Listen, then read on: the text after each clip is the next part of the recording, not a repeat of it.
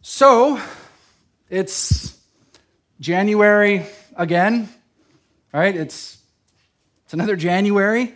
My kid the other day was asking me, how many Christmases have you had? And I just thought that was sort of a weird question to ask, and I guess I was like, 30-ish? Yeah. And so I was thinking, here we are again, and some people in this room have had 18 January, some here have had 35 Januaries, and some have had 50 Januaries. I don't think it really matters how many we've had, because no matter who you are, every gust of wind, I think, that happens to be a January comes with a single thought. It comes with an idea, and that idea is progress. The idea is progress. Asking, what must I do this year for the good life? What must I do this year for the good life? The better version of me, or the better version of us. That's what a new year, new me brings, right? See, the hope and need of progress, I think this is why I love New Year's, because it's men and women contemplating and in reflection, while at the same time, again, looking forward with action about what's next. Again, it makes me love this holiday, makes me love this time. For many, many people, both Christian and unchristian, like this room, there is a great hope. There is so much hope. The vast majority of people desiring change. Have we thought about that? People desiring change. How rare is that? Everybody hates change, but not in January. Everybody loves change in January. Choosing to progress. I was thinking, it's not just change for the worse. Nobody's making New Year's resolutions like, I would like to eat fast food more, or I'd like to smoke more, or work out less, or whatever could possibly. I'm not going to finish that script this year. Whatever could possibly be, it's always about progression. Nobody here, I think, has crappy, resolutions. So again, progression. In marriage, in pregnancies or in births, with graduations, with deals to come, people to come, checks to come, grades to come, whatever it could possibly be. It's about progress. Now, allow me to read the super chunky quote where this guy is talking about progress. And again, bear with me, it's a little bit thick, but I think it fits. He goes, am I making progress? If I'm really honest, it seems to me that the question is odd, even a little ridiculous. As I get older and death draws near, I don't seem to be getting better. I get a little more impatient, a little more anxious about having perhaps missed what this life has to offer, a little slower, harder to move, a little more inactive and set in my ways. I'm 32 and I can already just like, yep. Mm-hmm. And then he goes, am I making progress? He says it again. Well, maybe it seems as though I sin less, but that may be only because I'm getting tired. It's just too hard to keep indulging the lust of the youth. Is that sanctification? I wouldn't think so. One should not, I expect, mistake encroaching senility. I'll do my best for sanctification. But can it be perhaps that it is precisely the unconditional gift of grace that helps me to see and admit all that I hope so? The grace of God should lead us to see that the truth about ourselves. I want to read that. The grace of God should lead us to see the truth about ourselves, and to gain a certain clarity, a certain humor, a certain down-to-earthness. So I think this impatient, crotchety, old theologian is talking about. He says that the key to progress is to stop obsessing over progress. And Christians in this room, this is especially true of our attempts for spiritual progress. If I just did this, if I just added this, if I just prayed longer, if I just read more, if I just served harder, if I just stayed under the water longer during baptism, whatever it could possibly be. Our inability to truly make real, everlasting, meaningful progress in and of ourselves from January to January should lead us to see the truth about ourselves, a down-to-earthness. See, we are men and women most desperate. Jonathan Edwards, a 1700s theologian and author, had a fat list, a huge list of New Year's resolutions, and they're very, very famous, and many people quote him this time, but what I love more than his entire list is the inscription written before all of it, before all of his huge resolutions. This is what Jonathan Edwards, his brilliant mind, says. He goes, I am unable to do anything. I am unable to do anything without God's help. Thus, I do humbly entreat him by his grace to enable me to keep these resolutions so far as they are agreeable to his will for Christ's sake. I don't know about you, but especially Westsiders, Angelinos, approaching January with wheelbarrows, full of hope and mindset. Did we come with the mindset of I am unable? Did we approach January's threshold with I am unable? I know I come every January with resolutions like, I can. No. Men and women most desperate. Most desperate.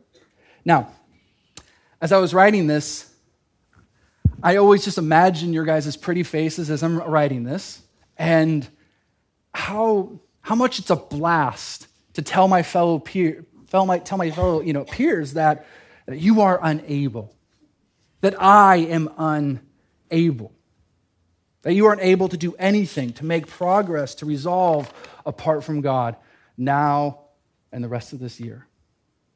And for those here who couldn't possibly understand that, for those here right now who think I'm nuts, who think I'm wrong, who think I'm stupid, the only way for us to know for ourselves what Jonathan Edwards said about his resolutions or what Ford said about his progress is by us tonight starting with the foremost. It's by us starting off this year with the chief foremost of all spiritual basics, of all spiritual understanding. That's what we're going to be doing tonight. But if I'm absolutely honest, Acts chapter 15, it's open before you. It's really not exciting. It's far from exciting. There are no earthquakes, there are no riots, there are no martyrdom or resurrections or angels or miracles. It's a long chapter about a theological debate debating circumcision. We're starting off our year with circumcision. And I know everybody would rather be talking about circumcision rather than the Golden Globes or whatever, but tonight we're going to talk a lot about circumcision. If you don't know what circumcision is, Bryce said he can answer any questions after church. So Acts 15 is one long conversation. It's one long debate. Again, it kind of sounds like a giant snoozer, but it's one long debate. And we're not even going to read it all because it gets in some redundancies, but we'll talk about that later. But Christians, I want us to hear this. Whether you believe it or not, this very debate in Acts chapter 15, this very debate in Acts chapter 15 has changed your life. This debate has changed your life. Acts 15 is about you. Acts 15 is about me. Acts 15 is for you. And Acts 15 is for me. It's about your progress. And it's about your salvation. It's about my salvation and our spiritual freedom. And for those here who aren't Christian or irreligious or unbelievers, the truth debated in these words can change your life. They can change your life. So despite chapter 15's lack of Michael Bay explosions, if you believe it and if you receive it, it can transform your everything. So this chapter is crucial. Actually, most commentators and historians say about this chapter that it is the centerpiece of the entire book of Acts. This long, what I called boring chapter, is the centerpiece of Acts. So if you want to write that above that, it's okay, you can write in your Bibles. If you want to write that above that, you can do that. So I hope it has our attention tonight. For the next 30 seconds, is just going to set the scene of Acts chapter 15. See, back then, early, we've been going through Acts for the last year. What was happening was, as people were coming to follow Jesus, mostly who was coming to follow Jesus was Jewish men and Jewish women.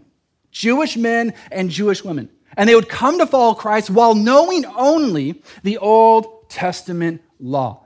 The whole thick part of the Bible that you're holding, they knew the entire Old Testament law, Moses' Mosaic, Levitical law. That's all they knew. They knew and obeyed clean laws, ceremonial laws, eat this, wear this, don't touch that, over and over and so on and so forth. And all of these laws at their core are about bringing man close to God. It's about salvation, really. But if you remember what we've been witnessing from over the weeks and months that we've been at church and going over this stuff, is it's not just Jewish men and Jewish women coming to follow Jesus anymore.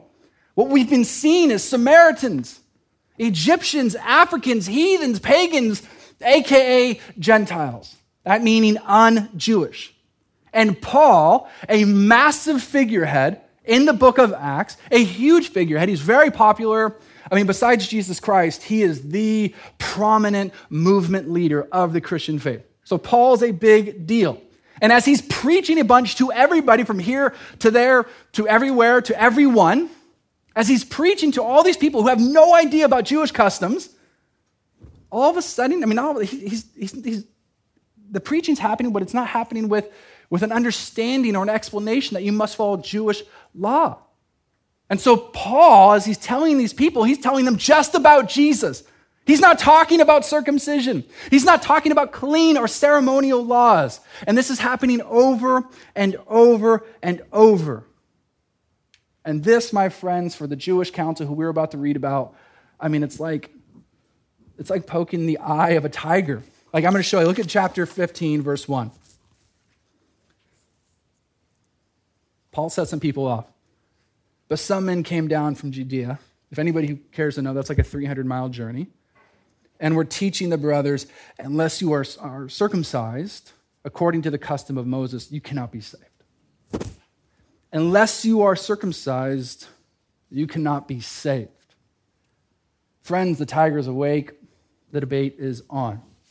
Now, I'm only assuming that those here, it's a total assumption, that there are those here who are, again, unbelievers or irreligious, agnostic, whatever, where this sounds exactly what you'd expect for the Christian faith.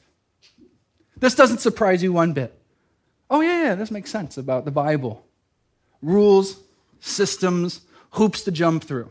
This makes a lot of sense about Christianity, about religion, right? Then unless you do this, you don't get this, or a transactional faith or transactional favor. And here's the thing. I totally 100% agree with you. I totally agree with you.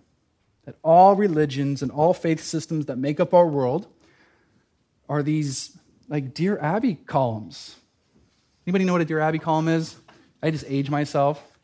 Are these Dear Abby columns, basically where it's these columns, the columns in the newspaper, columns in life that give you advice about progress and happiness. How to improve yourself, to get into heaven, or 6 steps to encounter God. But here's the thing. Not so with Christianity. And the reason I can explain this and we can have such strong, concrete assurance is because of what takes place in Acts 15. What takes place? Because disciples like Peter, filled with the Holy Spirit, is brave. Look at verse 2. We're going to read into this. And after Paul and Barnabas had no small dissension and debate with them, Paul and Barnabas and some of them were appointed to go up to Jerusalem to the apostles and the elders about this question. And jump to verse 4. When they came to Jerusalem, they were welcomed by the church and the apostles and the elders, and they declared all that God had done with them. So, very, very, very, very busy man, Paul the apostle and his buddy Barnabas, stop to handle this because doctrine, truth is important. And they stop and they travel to Jerusalem. Verse 5.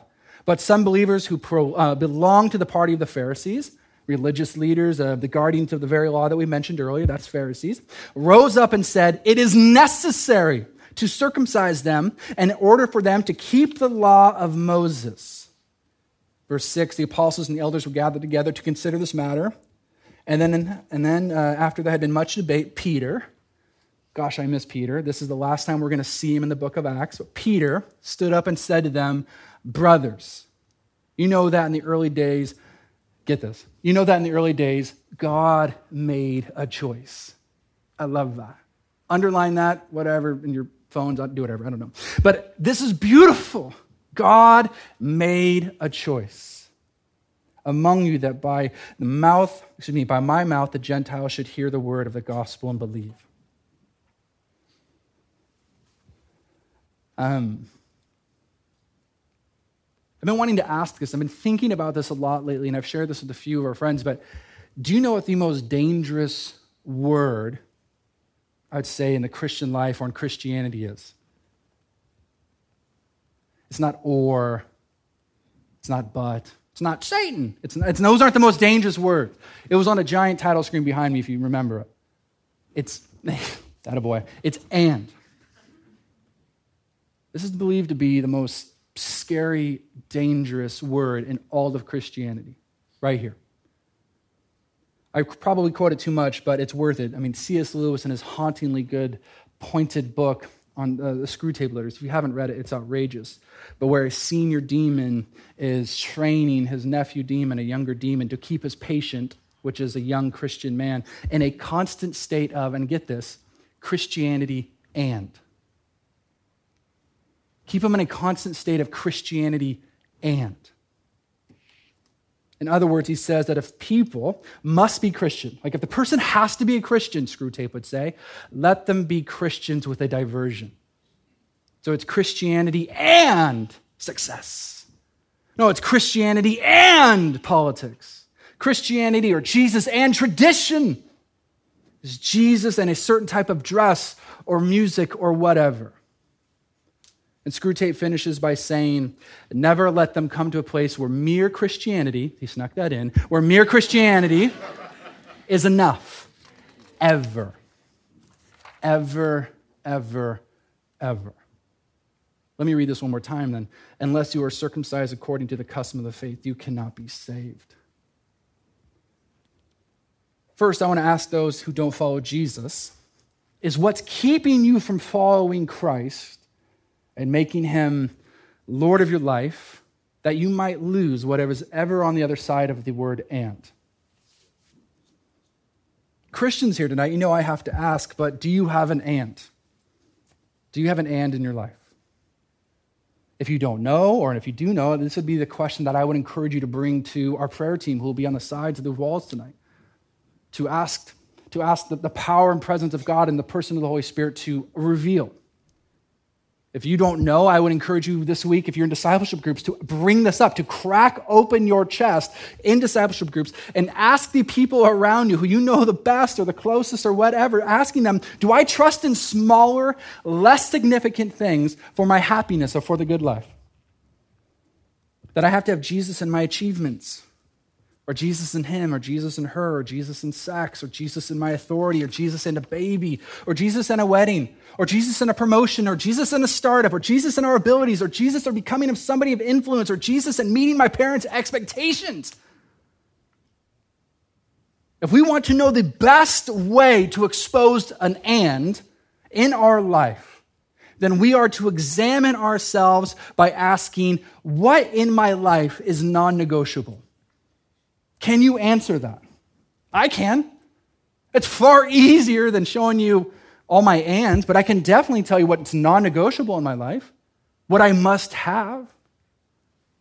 What is the one thing now, this moment, this new year, this January, that you have to have that makes your life worth living? If I can be totally vulnerable, I'll share one of mine with you that I know can be an issue. I do this with my children. And I put pressure on their little lives, and they don't even know about it, but I put this pressure in their lives that, no, you are to make my life worth living. That's horrible. That is horrible. That's my Jesus and.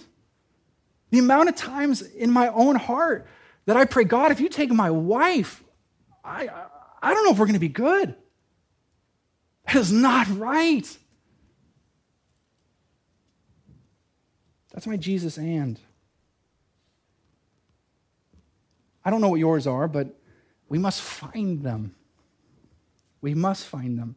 And we'll get into it more, but Acts 15 is these men of Jewish tradition saying it's Jesus and circumcision in order to be saved, in order to get to God, in order to have eternal joy, in order to be accepted. Now, I'm not picking on the opposition here. I'm not picking on these Jewish men and women in these verses. Parts of me totally gets where they're coming from. Totally gets where they're coming from. Circumcision in the Bible is a huge deal. It is a big deal. It's vulnerable, it's violent, it's gross, it's weird, but it's a big deal. It really is. It's a sign of the covenant that you follow the Jehovah, the Hebrew God. It is a big deal. Established with Abraham, affirmed with Moses. It is a big deal. So we are not pretending or that these guys are the bad guys. I don't want to pretend that these guys are the bad guys. This is all they know. So they are protecting everything they've been taught since childbirth, their own childbirth. But centuries of, this is what I want us to get, but centuries of strong tradition and these crazy rituals don't just show how stubborn these people are, but it actually shows us how the gospel is not like anything else we've ever known. The gospel is ingenious.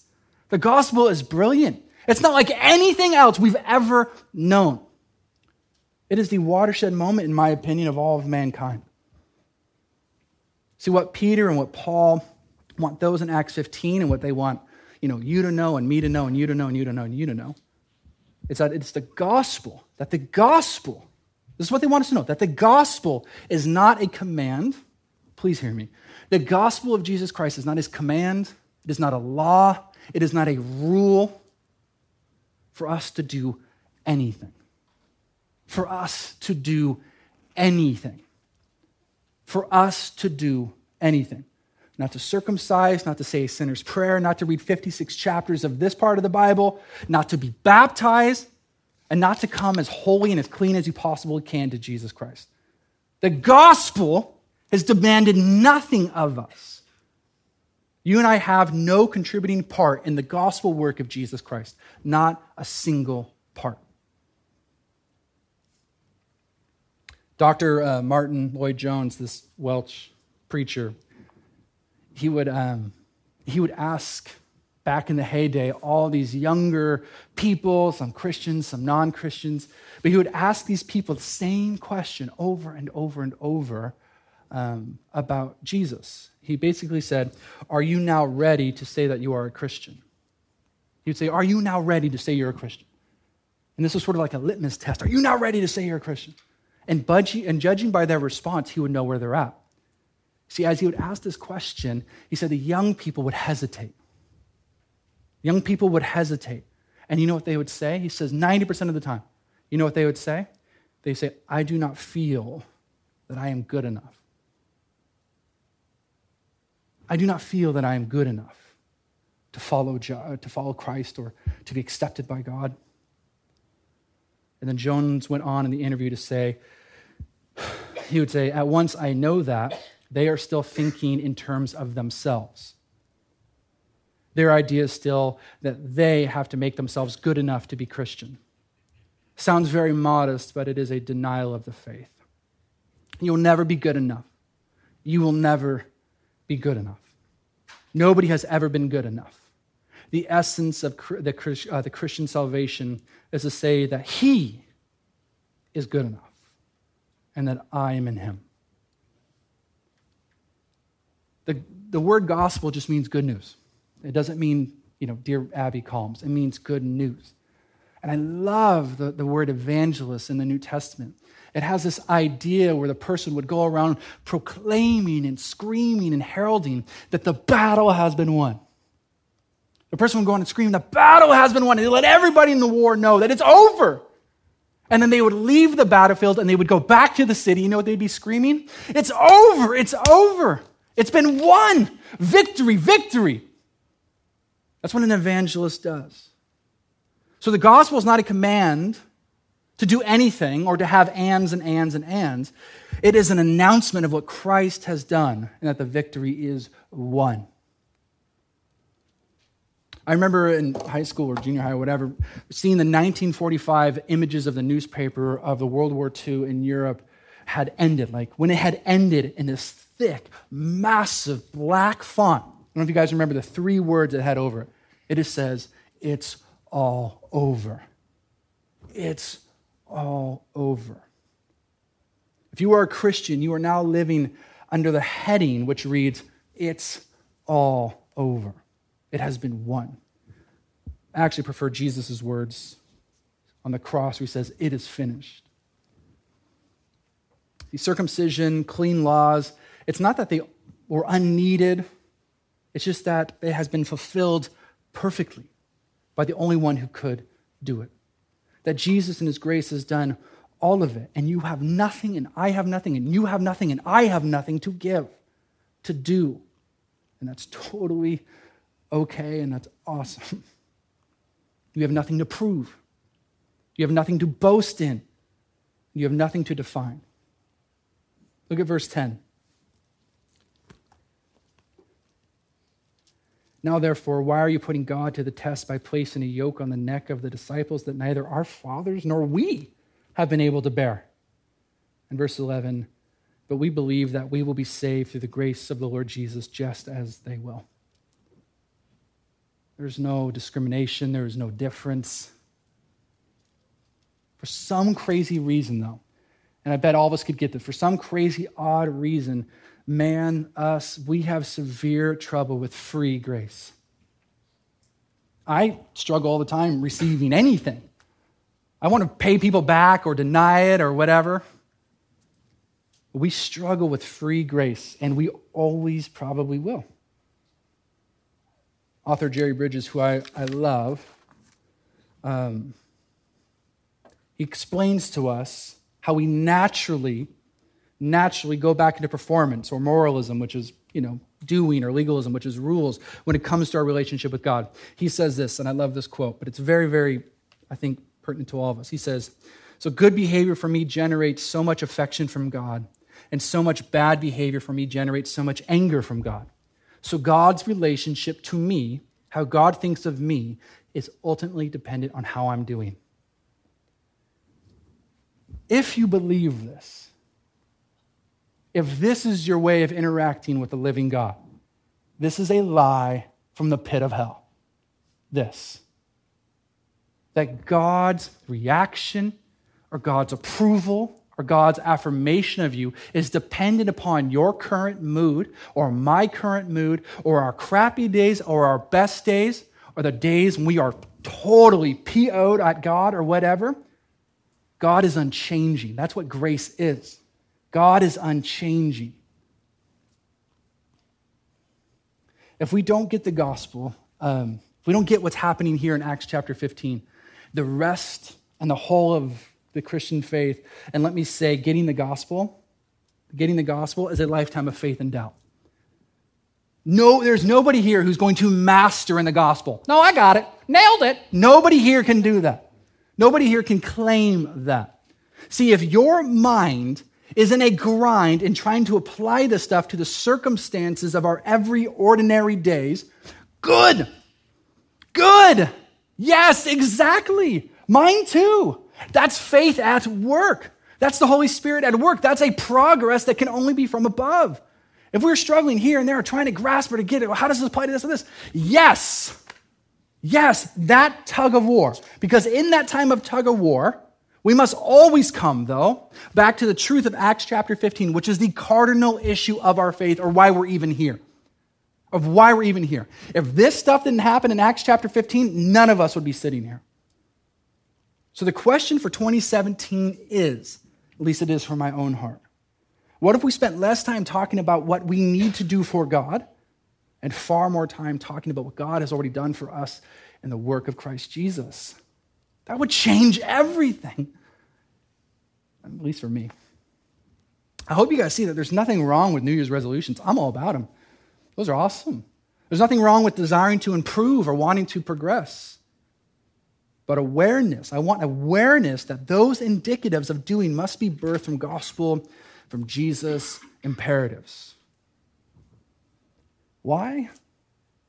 Because your natural tendency, my natural tendency, is to drift. It's to drift, like Jerry Bridges was talking about. Some last year here at Collective Church have drifted, and they're gone. People in this room will drift this year, and it's very safe for me to say that you too will probably be gone. And some have returned, and some may never return. But if we think our boat will stay at the dock unanchored, we don't know what we're talking about. We drift. It's why the cardinal issue of our faith we must keep coming back to. That is not what I can do, what has already been done.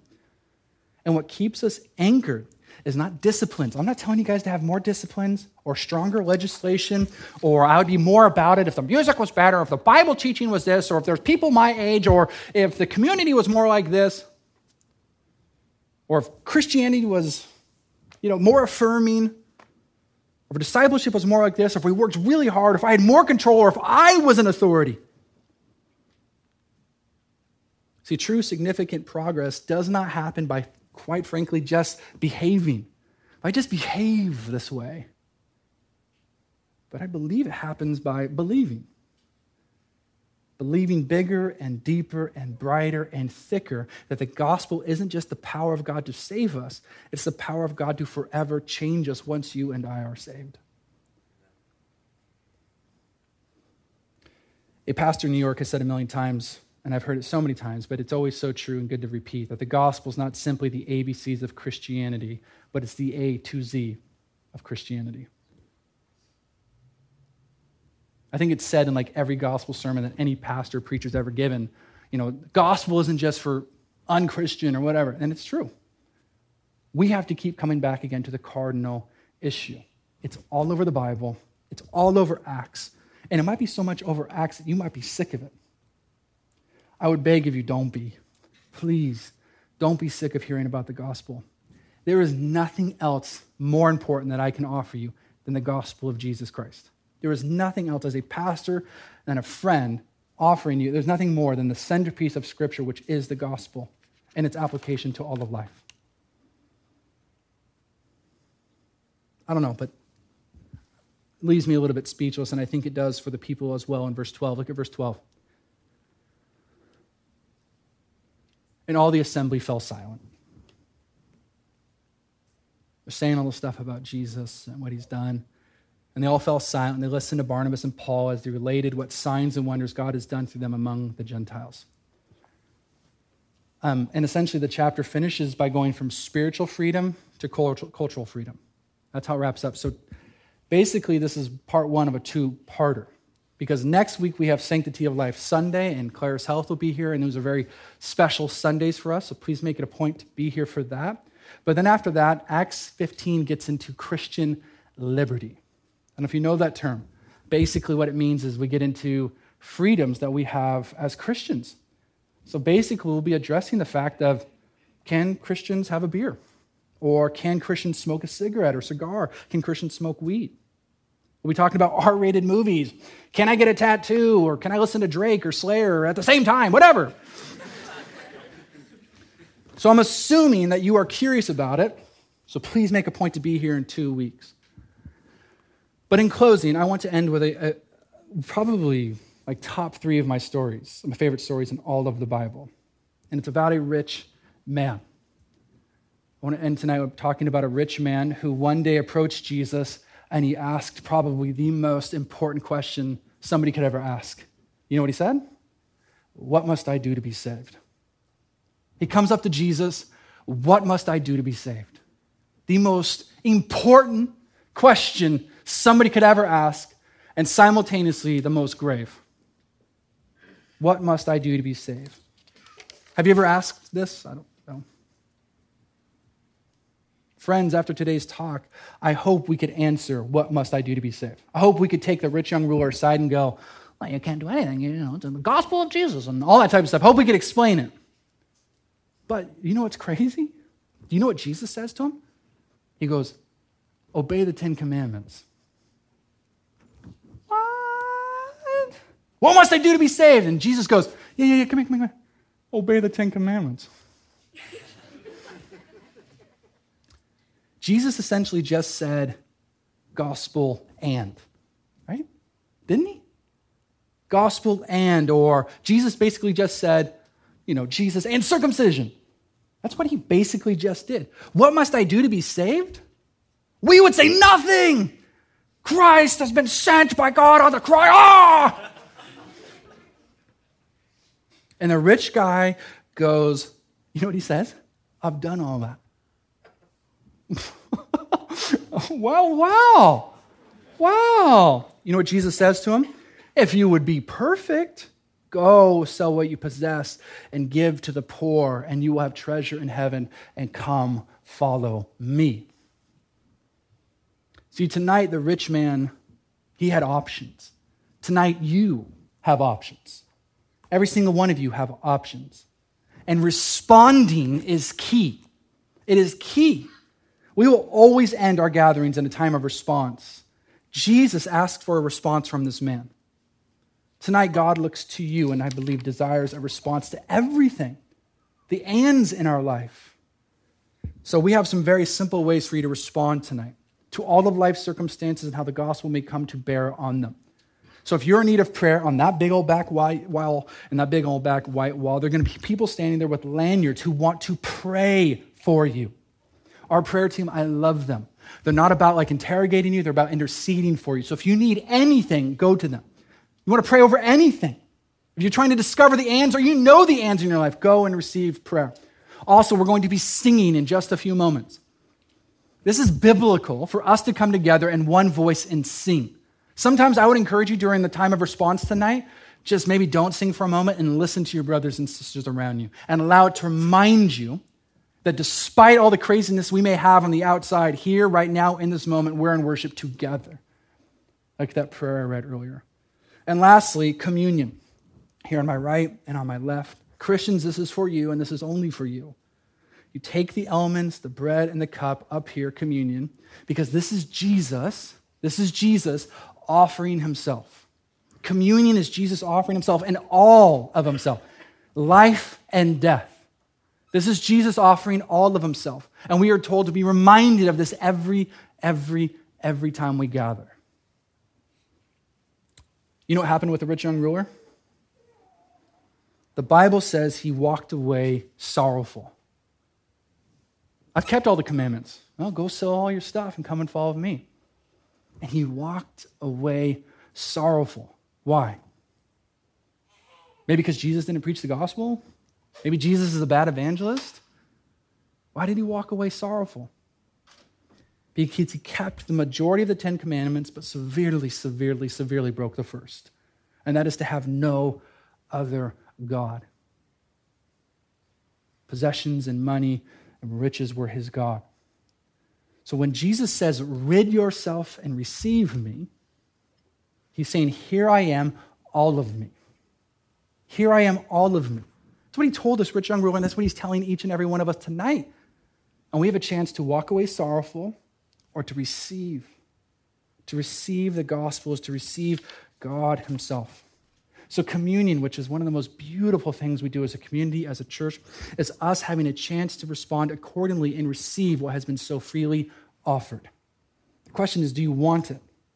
Do you want it? Let's pray.